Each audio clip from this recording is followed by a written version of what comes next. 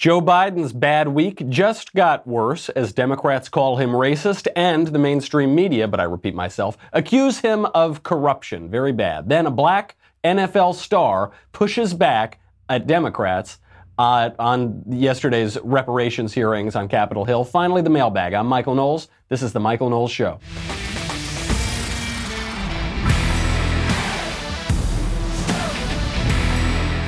Absolutely brutal week for Joe Biden. Tough times for him. On Tuesday, I didn't even want to cover this story at first because I thought it was people making something out of nothing. I now realize this story of what Joe Biden said, how people are reacting to it, actually does tell you about a major issue that the Democrats are grappling with. So what did he say? He was at a fundraiser at the Carlyle in New York City on Tuesday night, and Joe Biden cited his ability to work with two segregationist Democrat senators as evidence that you can be civil even with people that you disagree with, and that's how you can come together and get something accomplished for the country. So he was referring to the segregationist senators James O. Eastland of Mississippi and Herman Talmadge of Georgia. And he in typical Joe Biden, awkward, old-timey joke way, he came in and he said, you know, they never called me boy, but they called me son. They never called me boy like racists will call black men boys. They called me son because they were of this older school and I disagreed with them, but we came together and worked together. And this story is being twisted, not really so much by the right, but certainly by the left and by fellow Democrats as portraying Joe Biden in this bigoted light. Joe Biden is somehow a secret racist that we didn't know about. There's really no evidence of that. He's certainly made racially awkward and insensitive and offensive comments. He said about Barack Obama when they were running in 2008, he said that Barack Obama was the first articulate, clean, good-looking black guy that ever ran for office. And so that was a storybook. I mean, he's said things that are a little awkward, but I don't think they're evidence that he's this racial bigot or something like that. He's just a weird old guy. Still, this does tell us something. This tells us something very important about what the Democrats are debating right now. So, of course, Joe Biden's Democrat opponents piled on here. Liz Warren said, quote, I'm not here to criticize other Democrats, but it's never okay to celebrate segregationists. Never. Celebrate. You see what they're doing? Joe Biden said, I worked with segregationists and I disagreed with them, but I was able to get something done. Liz Warren paints that as celebrating segregationists. Same thing, here's Kamala Harris responding to Biden's remarks. I have a great deal of respect for Vice President Biden. He's done very good work and he has served our country in a very noble way. But to coddle the reputations of segregationists, of people who, if they had their way, I would literally not be standing here as a member of the United States Senate, is, I think, it's misinformed and it's wrong. Did you apologize for that? He's going to have to make that decision. But, let's be very clear that the senators that he is speaking of with such adoration are individuals who made and built their reputation on segregation. So this is a very serious matter. Adoration? He's adoring them? There's nothing in Joe Biden's remarks that he's adoring those senators or that he's coddling those senators. When did he coddle them? Or as Liz Warren said, he's celebrating them. That is totally made up, and that is completely unfair. And I hate to defend Joe Biden, but that's ridiculous. And you'll listen to how Kamala Harris phrases this here. She goes, I have the most respect for Joe Biden. He's a great guy, because she knows she's not going to win this race. And so she's trying to suck up to maybe be the vice president. She can't hit Joe too hard, but she's got to take the shot at him because this is open. This is an open and vulnerable moment. You don't run for number two. You've got to run hard. The only way you're going to become a number two is if you run hard. So, okay, they're all taking their shots. And what did Joe Biden actually say? He's mentioning people that he disagreed with, that he was able to work with. The thing that people keep forgetting here, though, including Joe Biden, is the example that he's giving is not an example of him working across the aisle with Republicans. He's talking about working with members of his own party. Because those two segregationists, like virtually all segregationists, were Democrats. They weren't Republicans. The Democratic Party is the worst party in the history of the world on race relations. They're the party of slavery, they're the party of Jim Crow, they're the party of the KKK, they're the party of segregation. And this was true not in the way distant past, this was true in Joe Biden's lifetime, and he was working with them as members of his own party. He hasn't been able to give a good example of working across the aisle and maintaining civility. But it's okay because the mainstream media is doing his work for him. Joe and the mainstream media are pretending that this is an example of working with Republicans. And on one particularly egregious MSNBC show, this is Casey Hunt's show, she just lied about it right on air. Still to come, Joe Biden references his relationships with two former Republican colleagues at an event in New York City. The only problem? They were both segregationists. They're not Republicans. They are Democrats. They're definitely Democrats. Anytime that you have a party behaving in a sustained way, in a bad way on race relations, you can bet that it's the Democrat Party. This has been true since the 19th century, and it remains true today.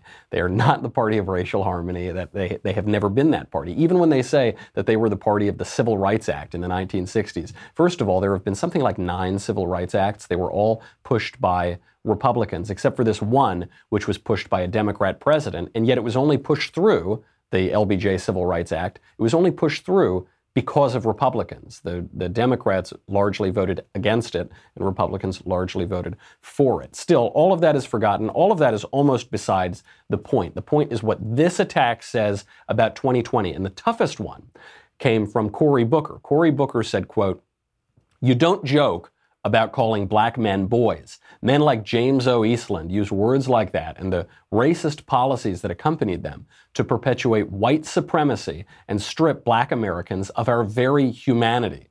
Vice President Biden's relationships with proud segregationists are not the model for how we make America a safer and more inclusive place for black people and for everyone." So he then went on and said Joe Biden needs to apologize. I mean, this is very hard. He's lumping Biden in. He's saying Biden's joke itself was racist, talking about how they didn't call him boy, but they called him son, and that he palled around. He was working with people who were white supremacists, and he had those relationships, and that's a terrible thing. When Cory Booker asked Joe Biden to apologize for this was the straw that broke the camel's back, and Joe Biden pushed back very hard on it. Here he is. Apologize, like Cory Booker. Apologize for what? Cory Booker's called for it. Cory should apologize. He knows better. There's not a racist bone in my body. I've been involved in civil rights my whole career. Period. Period. Period. Of course, Joe Biden's right here. He doesn't need to apologize for this. I mean, politically, he may have to. I mean, they're trying to back him into a corner that he does. But just as a matter of morality, a matter of what he actually said, he has no moral obligation to apologize.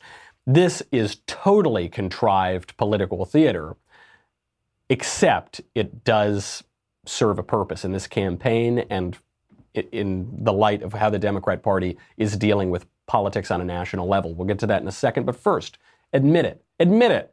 You think that cybercrime is something that happens to other people. I know you think this because I used to think this too. You think nobody wants your data, right? They're going to get everybody else's data. They're going to steal everybody else's photos and passwords and credit card details. That's what hackers are going for, but not yours, right? Well, you would be wrong. Stealing data from unsuspecting people on public Wi-Fi, you know, the sort of Wi-Fi that you use all the time, is one of the simplest and cheapest ways for hackers to make money. When you leave your internet connection unencrypted, you might as well be writing your passwords and credit card numbers on a huge billboard for the rest of the world to see. And think, I mean, the financial stuff is really important. Think about, you have celebrities all the time get their photos hacked. It just happened, I think, to Bella Thorne, right? You think about what you've got on your computer. Think about what you've got, some photos maybe. Think about maybe some websites that you visit that you don't want people to see, some pretty weird websites. You know what I'm talking about? I'm talking about the Daily Wire. There are a lot of things on there you don't want people to get. To protect myself from cyber criminals, I use ExpressVPN. It secures and anonymizes your internet browsing and encrypts your data, hides your public IP address. Got easy-to-use apps. Turning it on takes only one click. Using ExpressVPN, you can safely browse on public Wi-Fi without being snooped on. It's fabulous. And that is all for less than $7 per month. Absolutely fabulous. It's the #1 rated VPN service by TechRadar. Comes with a 30-day money-back guarantee to protect your online activity today. Find out how you get 3 months free. Go to expressvpn.com/Michael, EXPRESS, VPN.com/Michael for 3 months free with a 1-year package. expressvpn.com/Michael to learn more. You won't regret it. So this is obviously a totally contrived political attack. One thing that it does show, and one way that I think it's pretty effective, is sure, nobody thinks that Joe Biden is some anti-black bigot, but it does remind people that Joe Biden is very old. He's so old, in fact, that he served in the U.S. Senate with pro-segregation senators when segregation was still a thing, when segregation was still a hot political issue. So I think that's pretty good because he is a little past his sell-by date. He's not a bigot, and the story matters because what it shows is not the Democrats' view on race or the Democrats' view on reparations or the Democrats' view on segregation. It shows the Democrats' view on civility. What people are saying, what the question that Cory Booker and other people are bringing up is not, is Joe Biden a segregationist? It's, was Joe Biden right to be civil to segregationists?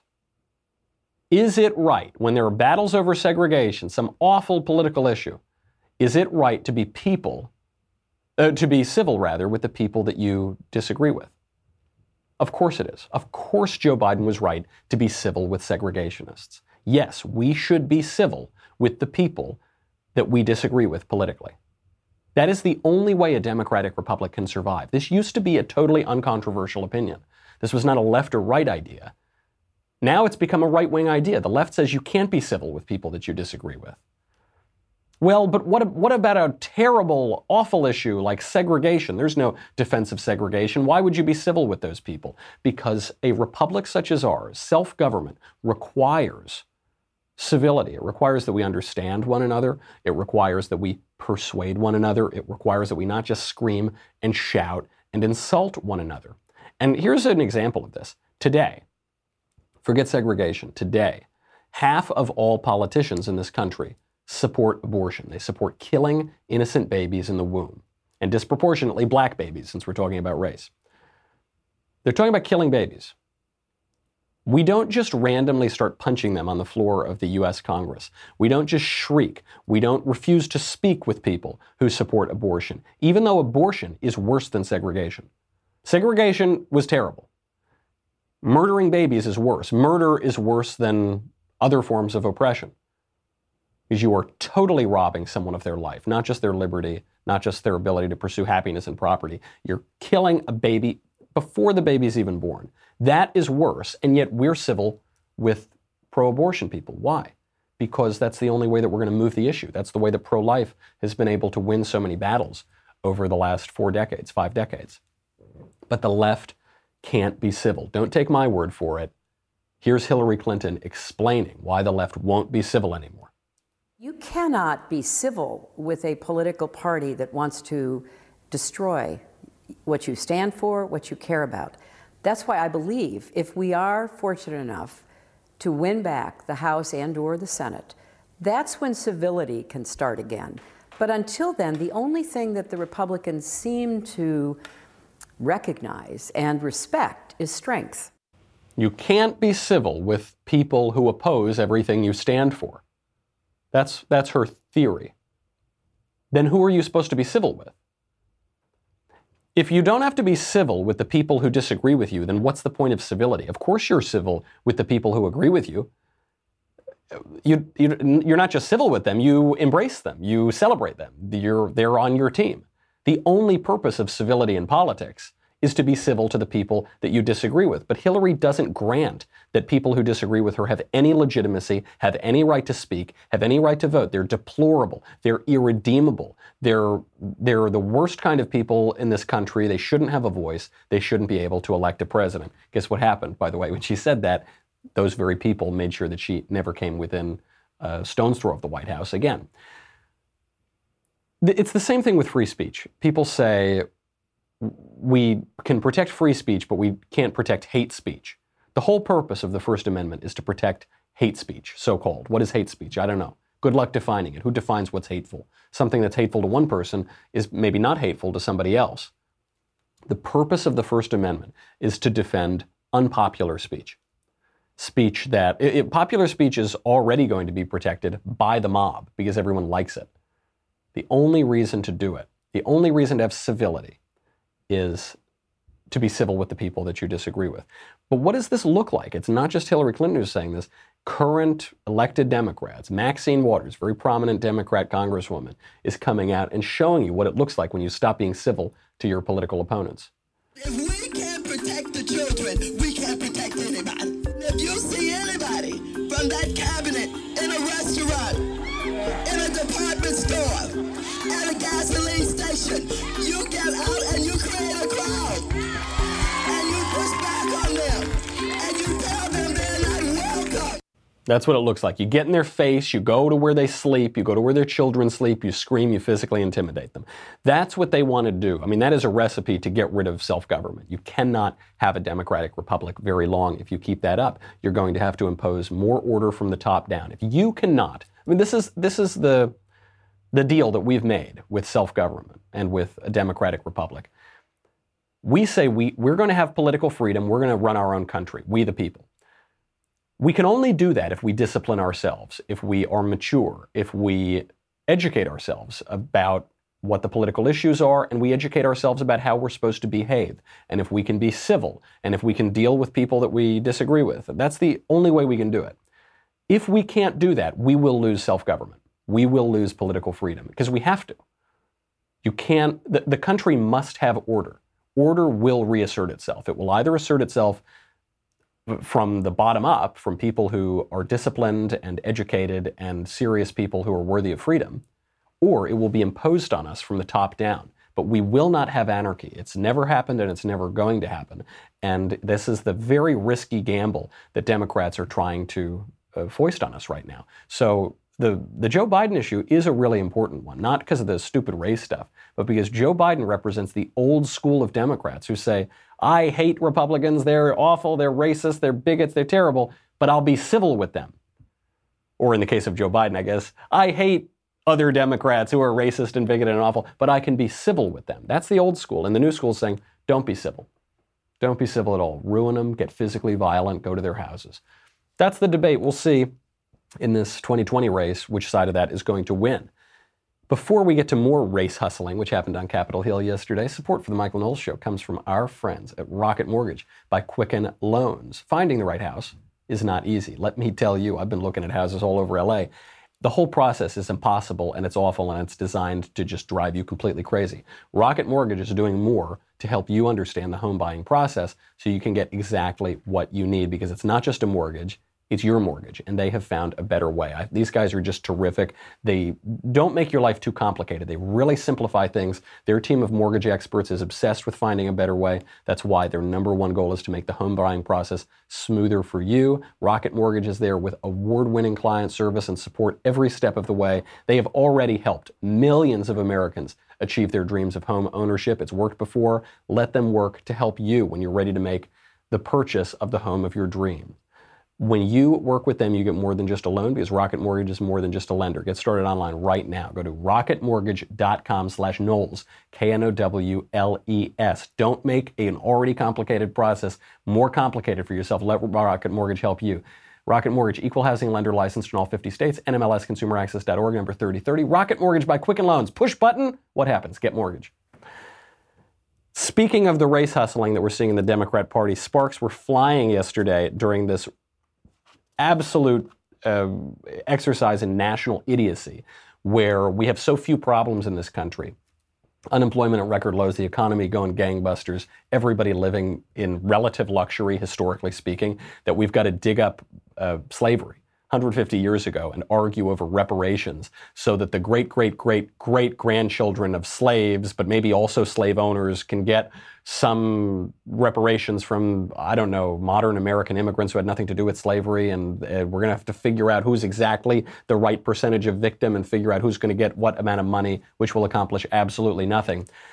In this melee of idiocy and victimhood, the NFL star Burgess Owens showed up, and he just gave a total smackdown of the whole premise of the hearing. Here he is. I'm going to talk about some ideologies. And when I talk about them, when I talk about people, people change. I used to be a Democrat until I did my history and found out the misery that party brought to my race.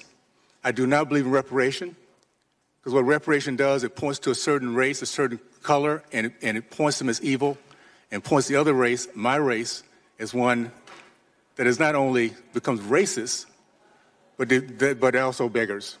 I do believe in restitution. Let's point to the party that was part of slavery, KKK, Jim Crow, that has killed over 40% of our black babies, 20 million of them. State of California, 75% of our black boys cannot pass standard reading and writing tests, a democratic state. So yes, let's pay restoration. Let's pay restitution. How about a Democratic Party pay for all the misery brought to my race? And those, after we learn our history, decide to stay there, they should pay also. They're complicit. And every white American, Republican or Democrat, that feels guilty because of your white skin, you should need to pony up also. That way we can get past this reparation and recognize that this country has given us greatness.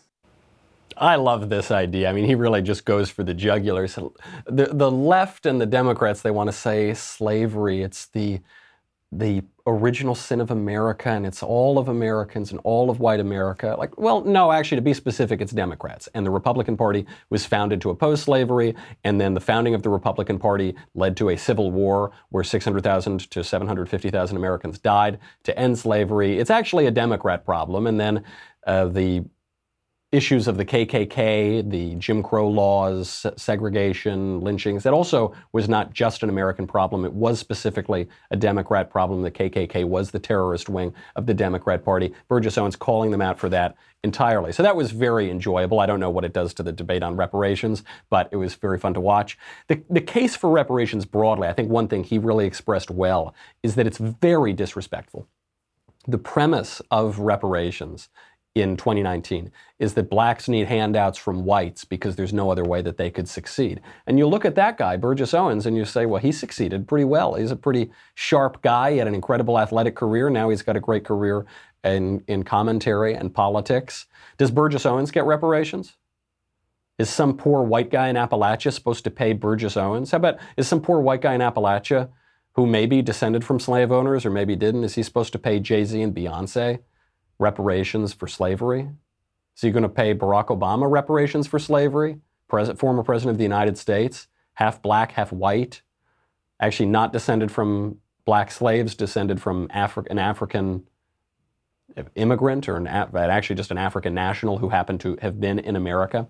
You know, we talked yesterday about how the first formally recognized American slave owner of an arbitrarily declared slave for life was a black guy. Does that guy's ancestors, do they get reparations? Let's say, as is the case for most black Americans, that they have some white ancestry, maybe a white slave owner ancestry. Do they get reparations? How white is too white? How black is black? Are we going to resurrect the racist one-drop rule to say if you got one drop of black blood, then you are black? That makes you essentially racially black and it defines you and entitles you to some reparations. One of the reasons, there are many reasons that reparations are totally impracticable in 2019, but one of them, well, the most offensive one, is that it is a racially essentialist idea that just does not jibe with reality. It doesn't jibe with 150 years of American history and immigration and descent. Just even I don't know, I'm descended from Italians, Irish, Welsh, English, Sicilians, all these sorts of people. Which is me? For mixed race people, are they black or are they white? Which weighs out the other one? Doesn't make a lot of sense. And Burgess Owens showed some of that absurdity, but the entire reparations debate yesterday was a sideshow, and it was all just part of the broader absurd clown show, which is the 2020 Democrat presidential primary. Other bad news came out for Joe Biden yesterday beyond the race stuff. The mainstream media are finally asking questions about his shady deals with his son in Ukraine and in China. So while Joe Biden was chief diplomat, was vice president, he was leading American negotiations in the Ukraine and in China. Hunter Biden, his son, was getting shady deals. He got I think, $1 billion or more of funding out of China for a company called Rosemont that he was working with. And in the Ukraine, he was able to get I think, $55,000 per month retainer when he was on the board of a company called Burisma Holdings. This was while Biden was there negotiating with Ukraine. Biden, as the chief diplomat for Ukraine, was threatening to withhold American aid to the Ukraine if the Ukraine didn't fire a prosecutor looking into his son's shady business dealings. It was pretty rough, and we've been talking about this for months on the show. Finally, the mainstream media started asking the questions just within the last 2 days. Was Hunter Biden profiting off his dad's work as vice president, and did Joe Biden allow it? We're talking about millions of dollars in at least 2 countries. Mr. Vice President, Tom Yamas with ABC News. How you doing? Got a quick question for you. It's a question we tried to ask repeatedly. Can we ask you about Ukraine and China? But kept getting blocked. Questions about foreign deals his son Hunter Biden pursued. My father, Joe Biden. In countries where Joe Biden was working as America's top diplomat. Mr. Vice President, what's your take on that? Was there a conflict of interest there? Was there a clear conflict of interest? Hey, look, we've got journalists in the mainstream media finally. I know it's a cold and chilly day in hell and pigs are flying all over the world because a mainstream network journalist is asking tough questions of Joe Biden, questions that we've been asking on this show for months. So why are they asking it now? What changed? I mean, we've known this story for a long time. Obviously, Joe Biden is ducking the question because he knows he's guilty as sin here. He later gave a statement, or his campaign gave a statement that said that if he were elected president, he would empower White House ethics lawyers to monitor these sorts of activities that he engaged in. So he's basically admitting guilt here. He's admitting he acted inappropriately and let his son peddle his influence to make a lot of money out of both of those countries. Still looks like he's dodging. Now, finally, June 20th, the mainstream media will ask the question, why? The reason is because back then, months ago when this came up, the mainstream media were backing Joe Biden as the leading candidate for president. Now it seems they're moving toward another candidate, and so they're willing to ditch Joe Biden. Who's that other candidate? According to a June Wall Street Journal NBC News poll, Liz Warren is surging. This poll looked at Democrat primary voters who are enthusiastic or comfortable with candidates. So back in March, they said, who are your most comfortable candidates? Who are you most excited for? Joe Biden then got 77% support. Now, a few months later, down to 66%. He's lost 11 percentage points. Bernie Sanders down from 62% in March. Now he's at 56% in June. Liz Warren surging. She had 57% in March. She's now up to 64%. So she made a significant gain, 7 percentage points, and she's moving in the right direction. So what Democrats and the media are saying now is that Liz Warren might be a compromise candidate. She's got all those left-wing bona fides, and she's sort of acceptable. She's really annoying and unpleasant, but she's not detestable. She's not that old. She's a woman. She's very white, but she pretends to be Native American. So she checks a few intersectional boxes. Because the Pocahontas thing has been around for so long, there's, I guess, a chance she can survive it. She's never come up with a good answer on it. But more importantly, all the other candidates have proven themselves really weak. Joe Biden had his best day basically on his first day of his campaign, and he's been tanking. They call him creepy, they call him old, they call him corrupt, they now call him racist, they call him too conservative. So he's having a tough time. Other candidates who we thought would be good, like Kamala Harris, have just proven themselves mostly incompetent. Other candidates, Cory Booker, kind of a joke. Pete Buttigieg is a fairly talented candidate, but he's a very young mayor of a very small town, so how serious is he going to be? I'm not quite sure. He's also a white guy. So Liz Warren is starting to define herself as possibly a compromise candidate. She might have a moment to make a comeback here, and that's the worst news of all for Joe Biden, because if the media do get behind her, he doesn't have a chance. We have got to get to the mailbag, but first I've got important news. Today is the last day for exclusive pre-sale ticket access to our Backstage live show, taking it on the road August 21st at the Terrace Theater in Long Beach, California. Ben Shapiro, Daily Wire God King Jeremy Boring, the Lord of the Multiverse Andrew Klavan, And little old me, most importantly of all, will be on stage discussing the winners and losers of politics and pop culture and doing our best to answer your burning questions from the audience. Tickets go on sale to the public this Friday, but only Daily Wire subscribers get pre-sale ticket access today. There are only 300 VIP tickets available, which include premium seating, photos, and meet and greets with each of us, and a gift from Ben Shapiro himself, and more. I fear what that is. That going to be like Ben beheads me or something live? No, that would be a gift for Ben Shapiro himself. So anyway, it's going to be a lot of fun. Head over to dailywire.com/backstage. Get your tickets today. Come join us for one absolutely fabulous night. It's going to be a lot of fun. You know, you get everything else at the Daily Wire too. You got to go over there because they're going to kick us off of social media pretty soon. So go to Daily Wire. We'll be right back with the mailbag.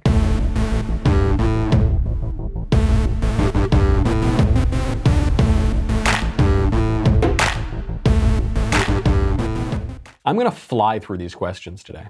I'm going to get to all of them. Maybe. We'll see. From Anonymous. Hi, Michael. Of all the books adapted into Hollywood movies, what is one story yet to be faithfully adapted to the big screen that needs to be? There have been a lot of bad movies out of books. A lot of books. I don't read a ton of fiction anyway, so I don't totally care, except for one book that I really want to see made into a movie. A Confederacy of Dunces by John Kennedy Toole. This is a book that was published posthumously by this guy who killed himself. The book was found by his mother, I think. It ended up getting published, and then it ended up winning the Pulitzer Prize for Fiction in 1981. And this book, if you haven't read it, gave America one of the great characters of its literature, which is Ignatius J. Reilly, this big, fat, weird, lazy, layabout, medievalist. It's just, I can't describe what a great character he is and all of the adventures that he has living with his mother, wandering around New Orleans, getting a job and trying to, he's just a fabulous character. I think it would be a great movie. They've never made one before. There have always been rumors that they're gonna make one, but that's one, if I had any clout in Hollywood, which I don't, if I were able to, even walk down the street in Hollywood without people throwing rotten tomatoes at me for my politics, that would be one book that I'd try to make into a movie. From Max, hey Michael, I'm a Catholic and therefore believe marriage is between one man and one woman in the church. Do you think the government should get out of marriage entirely? And do you think a Christian can hold this position? No, I don't. I don't think the government can get out of marriage. I think this is a total cop-out. I know probably the majority of conservatives these days say that they just want the government completely out of marriage. This has always been a sort of libertarian position, or it's been at least viewed as a libertarian position. I think it's completely incoherent. It doesn't make any sense. If the government has an interest in any aspect of your life, it has an interest in marriage. Marriage is the essential building block of society, and it always has been. Why does the government have an interest in marriage? Well, if the government has an interest in any aspect of society, which obviously it does, it has an interest in marriage. Also because of children. The government does have an interest in children. The government has an interest in what you can do to your children. If you abuse your children, the government can come in and take them away. Well, how are children raised? They're raised within the context of the family, and the essence of the family is marriage. How about adoption? The government has plenty of regulations surrounding adoption, as well it should. Well, rules about adoption ultimately come down to marriage. Now, we have loosened laws about adoption in recent years. So single people can adopt, gay couples can adopt. There are all of these questions. And even if you support those policies, those questions still surround marriage, either because they're saying we're going to change the definition of marriage or we're going to change the importance of marriage, but nevertheless, the government is interacting with that. I think the lie that some people who don't want to have to deal with the difficult question of what marriage is, who don't want to offend people and say marriage obviously involves sexual difference, it involves men and women, is they say, well, listen, I've got the neutral position. I'm going to get the government out of marriage entirely. Well, that is a position. To say that the government is getting out of marriage is to say that the government does not have a definition of marriage. Or rather, that obviously the government does have a definition of marriage by saying that monogamous same-sex couples can now be marriage. But words need to have meaning. The marriage debate was totally lost by conservatives because we allowed the left to define it in terms of rights. Do gay people have the right to get married? Gay people have always had the right to get married. The question is, what is marriage? And for all of human history, virtually everywhere, certainly throughout the West, marriage has been the union of husbands and wives. Sexual difference has been essential to marriage. And then about 5 minutes ago, the left decided that sexual difference had nothing to do with marriage. Love is love. Love wins. There are all sorts of love. I have love with my brother. I have love with my friends. I have love with my parents. I have love with my country. Love is not just love. There are lots of different kinds of love. I have love with my girlfriend, but my girlfriend, oh shoot, I hope my wife isn't watching now. No, I mean, before I was married, you love your girlfriend, but then the love you have with your fiance is a little different. That's a different union. The love you have with your wife is different than the love you have with your fiance. And marriage has a meaning, and the government establishes, at least at a very basic level, establishes the very definitions that we're working with. We all need to be on the same page for certain institutions. And one of those, the bedrock one of those, is marriage. We need a definition of marriage. Conservatives basically are surrendering that to the left, I think because we just don't want to have to deal with an issue that in the popular culture at least has been lost. But it doesn't change the fact marriage is between a man and a woman. No amount of social engineering is going to change that. And I think it's ultimately an act of political cowardice for us to back away and say we don't have anything to do with that. We don't want to fight that fight anymore. From David, greetings to Michael Knowles or Eric Swalwell. Well, it's not an either or. Eric Swalwell is all of us. In the talk about race, the left usually asserts that racism is only possible when power and privilege are a factor. Wordplay aside, is bigotry not only logically wrong, but morally wrong if no corruption and or violence takes place? So there are two parts of this question. One is, what is racism? So what is racism? Racism obviously is an antagonism or a discrimination against another person based on feelings of racial superiority or racial inferiority. That is racism. The left is redefining racism because they always want to redefine words because that's how you control the culture and the politics.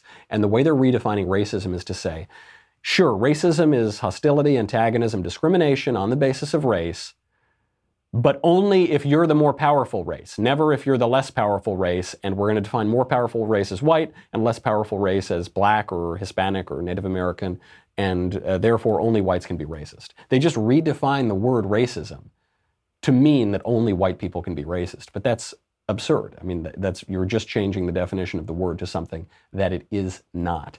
And on the question of how wrong bigotry is, racial bigotry is wrong because it is an affront to human dignity. That's why. That's why racism is wrong. And the left is trying to have its cake and eat it too. They're trying to agree with that point and then say, except it's not wrong if you're racist against whites. It's just wrong. If you have an antagonism or you discriminate against another person because of feelings of racial superiority or inferiority, whether it's against whites or blacks or Hispanics or whatever, that is racism and you are guilty of it, and that is an affront to human dignity. From Anonymous, Michael, I am a student entering my first year of college. Do you have any date ideas for a poor college student? Hashtag came for Ben, subscribe for Michael. Well, speaking of how the left gets things exactly backwards, I got to tell you, back in my atheistic, reckless, irresponsible days when I was single and in college, I too engaged in, I guess what you would call the backwards culture of the left, which is that, at least when I was there, the dominant kind of culture was not dating, it wasn't courtship, it wasn't dating for marriage, it was the hookup culture. And I think that's still the dominant culture on campus. So instead of taking a girl out on a date and then going back and hooking up, it was actually the opposite. You'd see a girl at a party or a bar and you'd go hook up and you'd go back to your room, and then you'd do this like 5 or 6 times, and then maybe eventually you'd go on a date. So I really am not the best person to ask for advice here because I was engaged in this totally inverted culture as well. But the nice thing about college is everyone has pretty low expectations because everyone's broke. So you don't need to worry about that. College offers so many opportunities to have fun for not all that much money. So I don't know, take a girl, anything from a dorm party to a cheap restaurant or a cheap college bar to a walk in the park or a walk around campus. You can really get away with just about anything because the expectations are low. Once you get out into the real world and start making money, the expectations for dates become much, much more expensive. So enjoy it while you can. You can't go wrong. Just be a good guy, be interested in the girl, find a girl that you like, and don't try to be a jerk about it. Don't try to play a game. Don't try to be something that you're not. Be confident. Go pursue the girl. Kiss the girl. From Benjamin. Michael, last week you had a very insightful episode about pride and how pride is the queen of all sins. I generally agree, but it got me wondering if there is a distinct difference between having pride and being proud of accomplishments. For example, should I be proud of getting good grades in school or successfully overcoming some challenge? Thanks, Ben. I was wondering about this question of pride in personal accomplishment or national pride, for instance. I'm proud of my country. I think pride is wrong in both cases, still. So the tougher one is pride in accomplishments, because let's say you write a really good blank book, and you're really proud of how successful it was, or you do a really good podcast, or you do well on a test, or whatever. You naturally feel a temptation to pride, to claim total responsibility for that. But actually, the traditional response to this is that you should give all glory to God. And that's not just a soft words or something. That's not just some sentimentality. That's not just pretending. You really do give glory to God. Why? Because the circumstances of your life were given to you. You didn't earn them. You were born into a certain family, born into the United States, born into privilege. I mean, when you think about the privileges that you had from a position of gratitude rather than a position of guilt or envy, I think it's actually a good way to think about your life. Even your own intelligence. You didn't earn your own intelligence. You have your own intelligence. Your work ethic is a product in part of your culture and a product of your will, and a will that you are turning toward the good, which is something outside of you. So when it comes to your own accomplishments, give it up to God. Give glory to God. This is something that you are doing the accomplishment not just for yourself or for your own vainglory, but for the glory of God, for the good. And so that's how I would deal with personal accomplishments. As for national pride, I don't think that you actually take pride in your country in the way that we talk about Pride Month or pride is the queen of all sin. I think what you have is really a form of piety for your country. It's a form of piety like the respect for your father and mother, like respect for your family, your parents, your ancestors, things that came before you. It's a question of love and allegiance rather than pride as well. And I don't really see people like spiking the football too much and saying, yeah, woohoo, America, only it's all because of how great I am and how great. No, it's actually a form of gratitude and respect for things that actually you did not do. It's not really a form of pride and because pride essentially is just exaggerating one's own excellence. From Brittany. Michael, how can conservatives make nuanced and complex issues such as taxation, healthcare, and immigration reform more relatable to college students? I'm 30 years old and a lifelong conservative, but I wasn't able to truly relate to these issues until I was in the workforce myself and saw how the real world worked. This is why I think it's much easier for these young students to be outspoken on social issues such as gay marriage and hate speech and ignore everything else. Thank you. Yeah, I think this is true in part. Obviously, the finer points of tax policy are a lot more boring than talking about abortion or something, but that's because the only thing that actually matters are social issues, and everything else is just bean counting, including the finer points of healthcare policy and tax policy.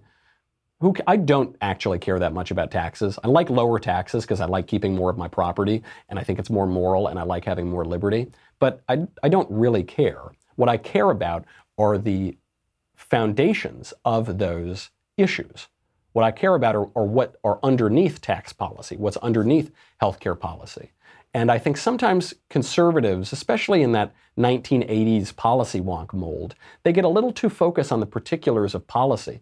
But you're not going to win anybody by being the most efficient bureaucrat or technocrat. That's not compelling, not for college students and not for voters more generally. The left focuses on social issues because they work, because they're compelling, because they actually stir people's souls. We're not just here trying to rearrange certain aspects of the federal bureaucracy to make life a little more efficient. We're talking about things that matter.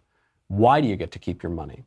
Why should we be in control of our own healthcare and be able to choose our own doctors? What does that say about us and our freedom and our national political traditions and the good that it does for us and the whole rest of the world? That's what I would focus on. And I wouldn't cede the question of so-called social issues to the left. The great example of this is abortion. Abortion was winning at the time that Roe v. Wade was decided. And since then, public opinion has moved steadily in our direction because the arguments for abortion cannot sustain themselves in the light of truth and in the light of sonograms and in the light of science and the arguments that we're making for it. So I would, even when you're making tax arguments, even when you're making healthcare arguments, I would make them from a cultural, from a social, from a moral standpoint. The left, just on taxes, the left says that if you want to keep your own money, you're greedy. But if you want to steal somebody else's money and take it for yourself and give it to everybody else, then you're compassionate.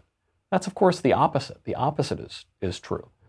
If I want to keep my own money, that's my money, and then I can give it out in charity. And if you want to steal my money, you're envious, you're greedy. That's wrong, that's immoral. And we should speak in those terms, and I think we'll win. And I think we are winning on that. All right, that's our show.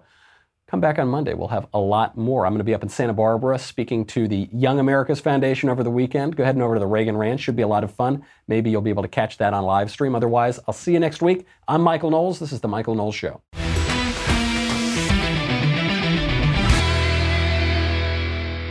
The Michael Knowles Show is produced by Rebecca Dobkowitz and directed by Mike Joyner. Executive producer, Jeremy Boring. Senior producer, Jonathan Hay. Our supervising producer is Mathis Glover, and our technical producer is Austin Stevens. Edited by Danny D'Amico. Audio is mixed by Dylan Case. Hair and makeup is by Jesua Olvera, and our production assistant is Nick Sheehan. The Michael Knowles Show is a Daily Wire production. Copyright Daily Wire 2019. Hey guys, over on the Matt Walsh Show today, the Democrats conducted a hearing yesterday on reparations. But I think there are a lot of very serious problems with the reparations idea. Namely, it's immoral and extremely impractical. So we'll talk about that today. Also, amazing advancements in medical technology are continuing to make abortion more and more obsolete. Though pro-abortion people, of course, haven't noticed that yet. So we'll talk about that. And I'll answer your emails today over on the Matt Walsh Show.